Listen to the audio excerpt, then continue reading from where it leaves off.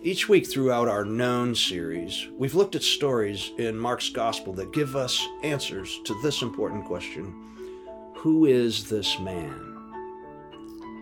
And what we've seen is that Jesus is a man who has total authority over the demonic world, and we saw that Jesus is a man who has ultimate authority over life and death. And last week we saw that Jesus is also a man who has power over the sicknesses that plague our bodies. And this week's story will be no different. This week we will read about another time in Jesus' life when his actions give us another powerful answer to the pressing question, who is this man? And what an answer it is. And yet, as we have seen in every other week of our series, even as we are confronted by Jesus' power and his authority, we will also once again see that Jesus' interactions are always overflowing with his intimate knowledge of each individual he encounters. Mark will show us in today's passage that Jesus is well aware of what is best for this man. And I believe we still have this passage today to tell us that Jesus also knows what is best for you and for me. Today's story will once again show us that Jesus, this powerful and authoritative man, knows each of us through and through. We can be certain that we are known by Jesus.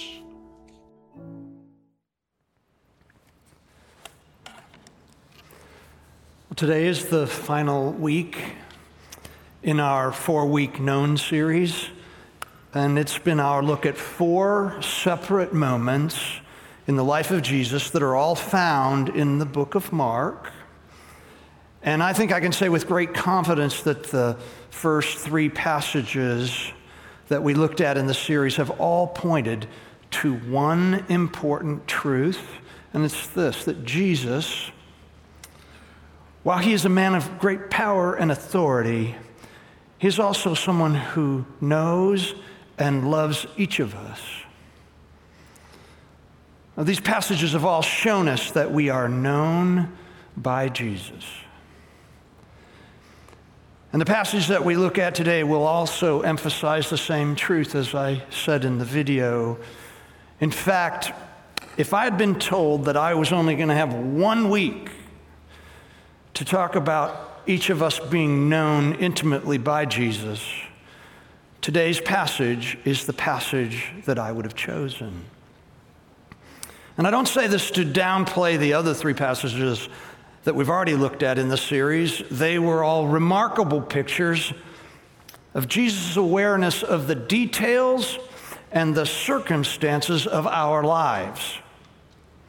But today's passage, well, here, why don't we just get right to it? Let's all just turn right to it, and I'll show you why I feel so strongly about today's passage. It's Mark chapter 7, verses 31 to 37. You'll find it on page 836 if you're using the House Bible. And while you're looking this up, I want to welcome everyone that's online today. We're so glad you're with us. And I'd like to pray for us before we get into the word here. So would you just pray with me for just a moment? Father, I am so thankful for this passage. I pray that it will, that you will speak through me, that I will disappear into the background, and that your Spirit will speak to each heart here and all those who are watching online. We thank you for your deep love for us and for how this passage speaks directly to your knowledge of us as individuals. We thank you in Jesus' name. Amen. Now, just as a reminder, the 3 passages that we looked at during the first 3 weeks of this series were all events that happened on the very same day. In fact, just a few hours, in just a window of just a few hours. And that in and of itself is remarkable because of all that happened in those 3 passages. Today's passage happened sometime after that amazing day. Just how long after, we don't know, but what we do know is that everything that Mark tells us in his book about Jesus between that extraordinary day when Jesus freed the man of the legion of demons, and when he raised Jairus' daughter from the dead, and when he healed the woman who had suffered bleeding for 12 years. Everything that we learn in the verses that separate that day in the book until we get to today's passage is all purposed to answer that big question that we keep bringing up. And the disciples are the ones that asked the question. They asked the question on that day when Jesus was in a boat and a storm came up, and through just a two-word command, he had stopped a raging storm. And the disciples looked at each other and they said, "Who is this man?" And if you take the time to read everything that happens from that moment in the storm, which, by the way, that's the same day as he did all the other stuff as well. So you go from that point up to where we are in chapter 7. And here's what you find. Those verses all tell us that Jesus is a man who can control all spiritual forces. That Jesus can control all the natural forces in the world. That Jesus is a man who can heal our broken bodies. He's a man who can raise the dead. He is someone who can multiply food, and he can walk on water. And he's even somebody who speaks authoritatively for God. And yet, and here's what is extraordinary about these passages, they all also show us that Jesus is a man who, even with all of this power and authority, cares deeply about each and every individual he encounters. And so knowing all of that stuff, we get to these verses, and it starts in verse 31, and we read, "Jesus left Tyre and went up to Sidon, and before going back to the Sea of Galilee and the region of the 10 towns." Now, I just want to stop there and say that I could tell you a great deal about this geographical information. We don't have time for that. But what I will tell you is this. Jesus going from Tyre, and I wish I had put a map up, but I forgot to give the guys a map. But anyway, going from Tyre to Sidon, that's up north of Galilee, and he's traveling, and then it says, and then back down the eastern side of the Sea of Galilee into the region of the 10 towns. This is a very odd journey. From all that we can tell from history and archaeology, this was a journey that was completely made up of rough, rugged, mountainous trails. There were no roads at the time that would allow you to follow this route. All I can think of is this, that Jesus had been in huge crowds in those other stories that we talked about earlier. And he had a sense that he was going to go back into huge crowds, and he wanted to have as much time as he could alone with his disciples. So he chose to travel by the back trails through the mountains.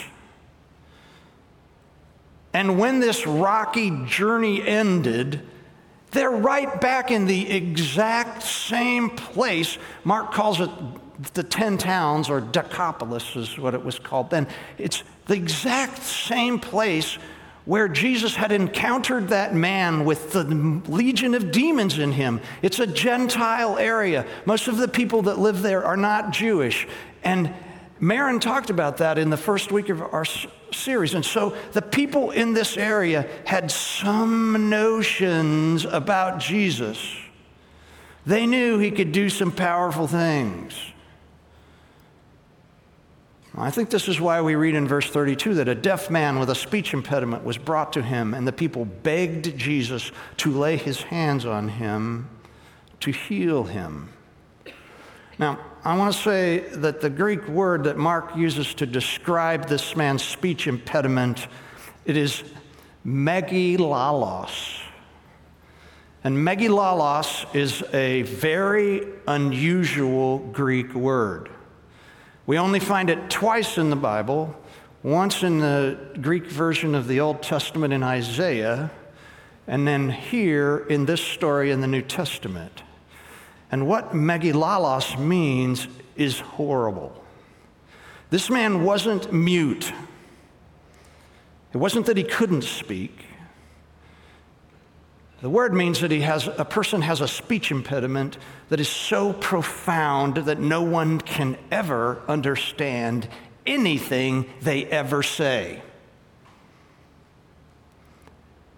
And to make matters worse, the Greek implies that the man was not born deaf.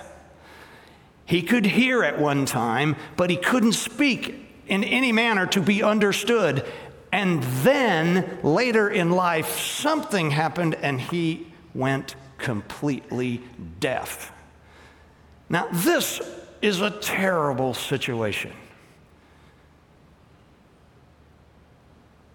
Now, it is true that deaf people were protected under Jewish law.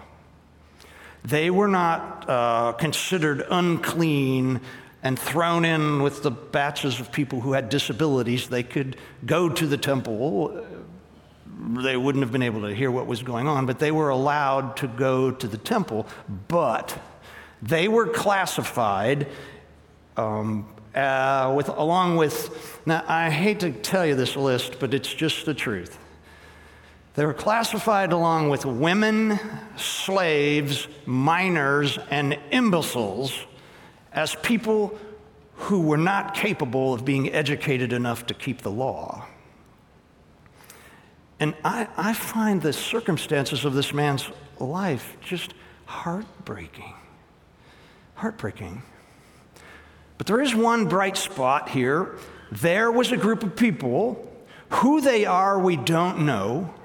But there was a group of people, and this is Tim's guess. I'm guessing that they had probably heard about Jesus' healing power from the man who had been delivered from the legion of demons, because that's what Jesus told him to do. Go out and tell everybody in the community. And my bet that these people had heard his story, and so they cared enough about this poor man to bring him to Jesus. But what Jesus does next is completely unexpected. It says this in verse 33, Jesus led him away from the crowd so that they could be alone. The Greek literally says he took him away from the crowd privately. This is the only place in the New Testament where Jesus ever takes someone off to be alone with them when he's going to deal with them. This is the only time he stages that movement away. And I think there are a couple of reasons why Jesus did this, and they all point to Jesus' compassion for this man in the moment. First, my bet is that no one had given this man any direct personal attention for a long time. He was an imbecile. And Jesus was so moved by his tragic situation that he wanted to make certain that this man knew that he had Jesus' complete attention, something no one had probably given him for a long time. And I'm sure that Jesus had gently taken him by the hand or by the arm and led him off to this private place. And secondly, this man probably had no idea who Jesus was at all. He couldn't hear anything. He couldn't hear what the people were even asking of Jesus, and he couldn't ask any questions on his own because nobody would understand him. He didn't have, my thought is that he didn't have any idea what was going on, and Jesus wanted to make sure that this man was comfortable with him, and the only way to do this was to get him off in a place where there wasn't all the hubbub, where he could look him in the eyes, and where he could settle him down if he had any fears, and he could let him know that he was safe with Jesus. Next we read, it says, he put his fingers into the man's ears. Now, it was common for first century healers to touch the part of a body that they were trying to heal. And I'm sure that there had been many times in his life, this man's life, where some healers had put their fingers in his ears in failed attempts to heal him. I'm sure this was not the first time this had happened. And Jesus, by putting his fingers in this man's ears, he was not giving us a template for how we go about healing deaf people.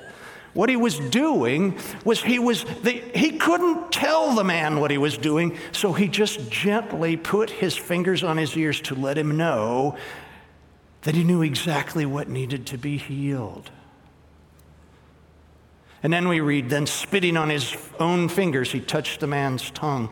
Now, last week I talked about the fact that people in the ancient world thought that a healer's power was not only resident in their body, but that it was in their clothes, their bodily fluids, and their shadows. And again, I'm certain that many other healers had spit on their own fingers and tried to touch this man's tongue in failed attempts to heal him. I am certain that this was not the first time this had happened. But Jesus, again, did this not to show us how we go about healing people with speech impediments, but to let that man know that he knew exactly what part of his body he would want healed. And then we read, looking up to heaven, he sighed and said, Ephphatha, which means be opened.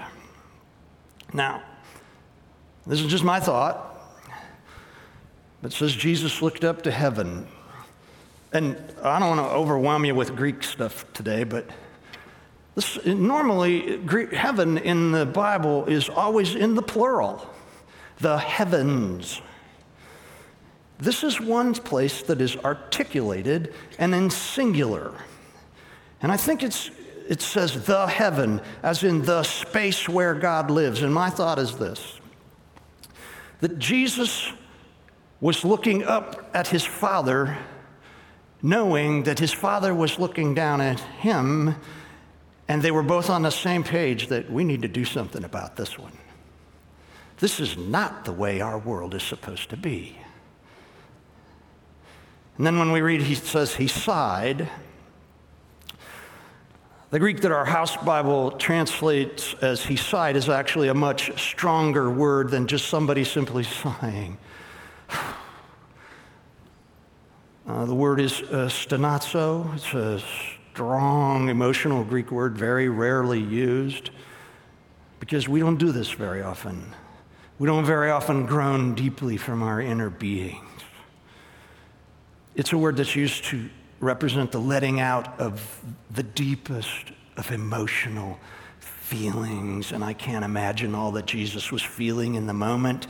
He'd looked into the eyes of a man who'd been lumped in with imbeciles, and he'd touched the ears and tongue of a man whose deafness and speech had isolated him from almost everyone and everything in life. And my thought is that that deep groaning was a compassionate expression of Jesus about how sad he was that there had to be people who innocently suffer in this manner in our world. And then Jesus said to the man, actually says it to his ears and tongue. He says, Ephphatha. And Mark tells us what that word means. He says, which means be opened. And the reason that he tells us what it means is because Mark's first readers were from Rome. He wrote this book for Romans, and they spoke Latin or Greek. They did not speak Aramaic, and Ephphatha is an Aramaic word which means be opened. And what Mark didn't want anybody to think was that Ephphatha was some magic word that we can use to heal deaf people and to give people who have speech impediments back their speech. He didn't want them to think that it was magical hocus pocus stuff. So he makes sure that everyone knows that Jesus was simply commanding this man's ears and tongue to open up in a language that he would understand as soon as his ears opened up. Verse 35 tells us that instantly the man could hear perfectly, and his tongue was freed so he could speak plainly. And I think we all get the picture of how amazing this moment would have been. And to me, the most important word in all of this is instantly. It was a miraculous, instantaneous, immediate change of everything in his life. Everything. Then we read Jesus told the crowd not to tell anyone. But the more he told them not to, the more they spread the news. Well, Tim has to give you some more Greek, okay? Verse 36 literally is this: and he ordered them that no one should tell, but as much as he ordered them, they more exceedingly proclaimed. Now, the reason we've got to look at that is this: Jesus was ordering, or more literally commanding them. And if you look at the way the passage works, that them is the people that brought Jesus, this man. Here is the important part. Jesus is not telling this man not to tell anyone.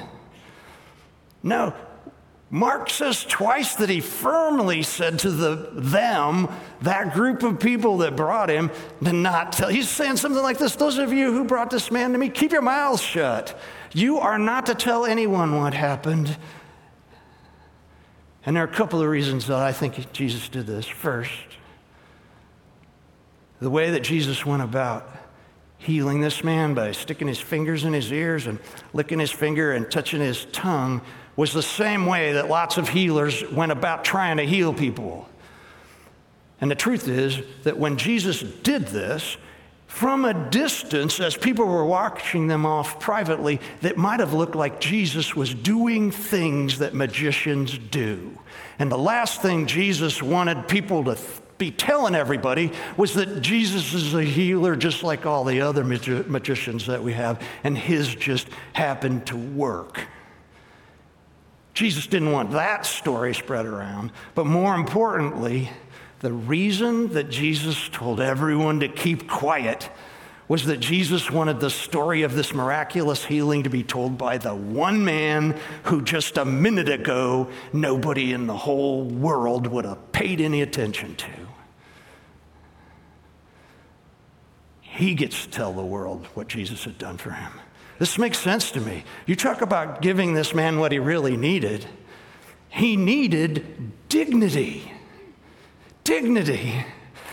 And giving this man the exclusive right to tell his own story on a public platform gave him community-wide dignity.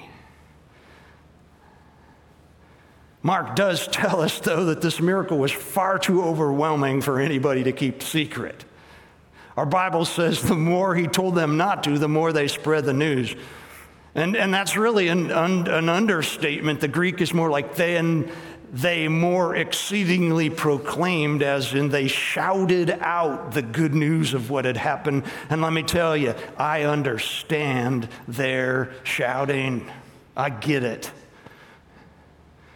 The passage ends with these words: they were completely amazed and said again and again, everything he does is wonderful. He even makes the deaf to hear and gives speech to those who cannot speak. And again, let's not forget, as I said earlier, the last time Jesus was with these very people in that part of the world, they were so frightened by him that they begged him to go away. Not that long ago, they wanted nothing to do with Jesus, and now they can't say enough good things about him. What a remarkable turnaround. Everything was different because of Jesus. So we have to ask the question we've been asking every week: what do we do with this story, and how does it relate to our lives? Well, first off, it further answers the question of the book of Mark, which is, who is this man? We have now learned that Jesus is a man who can heal the deaf, and he can repair the speech of someone with a terrible speech impediment. This alone is amazing. But what Jesus does here goes far beyond just giving this man back his hearing and his speech. What this passage shows us just as we have seen in the other passages in this series, that Jesus knew this man intimately, and he knew exactly what he needed. This man had been about as isolated and marginalized and undignified as a person could be in their world. And Jesus knew, yes, he knew he needed to heal this man, but he also needed to save him from all of the isolation and the marginalization and the lack of dignity. And that is why he did everything that he did. That's why the first thing he did was give this man a clear understanding that he was the center of Jesus' attention. And that's why he let this man know through his actions what he was going to do, and why he let this man know through his deep sighing. I'm sure he could see Jesus' response or Jesus' action as he was sighing, and at least let him know in some way that he knew how much this man had suffered, and why after he healed him, Jesus said so strongly, only you get to talk about this. Only you get to use your newfound perfect speech to tell others about your healing. Jesus ordering the crowd to keep quiet may not have had any effect, but Jesus' intentions were clear. The only person with permission to tell the community about any of this, as I said earlier, was the one person that just a few moments ago his community would not have given him the time of day. Jesus knew him, knew what he needed, and gave him the right to speak as often and as loudly about his moment with Jesus as he wanted. And my bet is that he did it all the time. So once again, we see that Jesus is a man with great power and authority. He is a man who is amazing beyond our ability to imagine.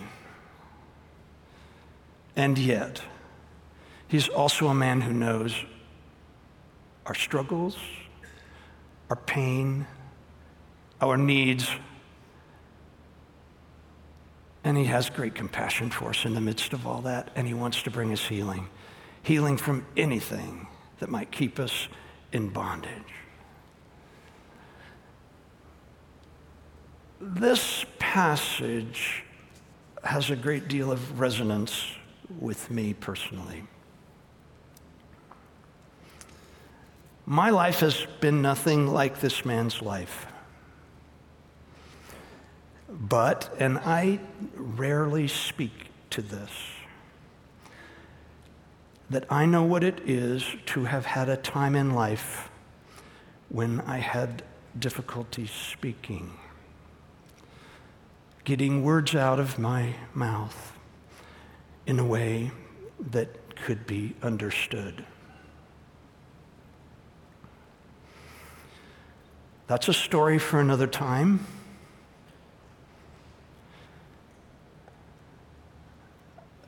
I'm also at an age now, to be truthful, where my hearing is failing. I know what it is to be uncertain that I know what those around me are saying. And I've felt a number of times in the last few years the isolation that comes from being uncertain that you know what's really going on. I'm not telling you this to feel sorry, so you'll feel sorry for me.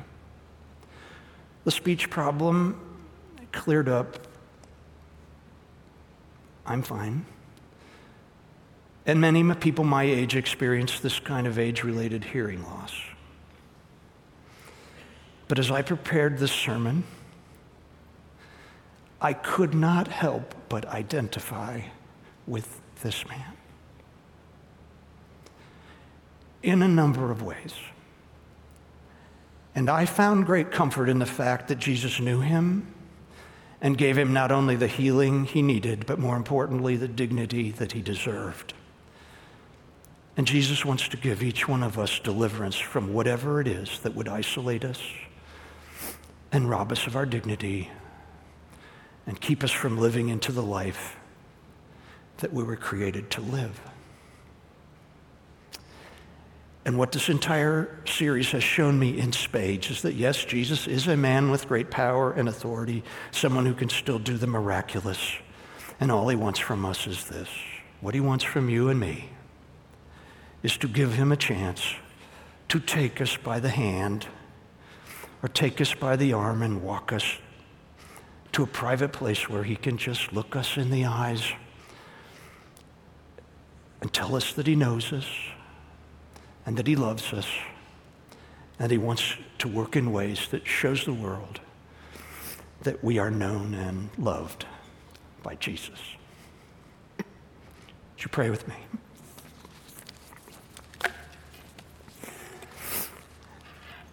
Father, I am so thankful that you are a good and gracious God. I am so thankful that you love us, that you have been proactively showing us this for a long time. I pray that we will live into your love for us and your knowledge of us, and that we will live in ways that tells the world that you are God who through your Son has made it possible for us not only to live eternity with you, but to live a life of real meaning and dignity in this life. Thank you. In Jesus' name, amen.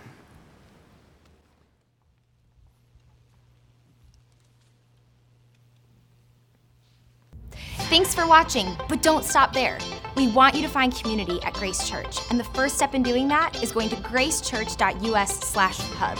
There you'll find other sermons, details about upcoming events, and other important announcements. And make sure you subscribe to our channel so you don't miss out when we post something new. Thanks again for watching. We'll see you next time.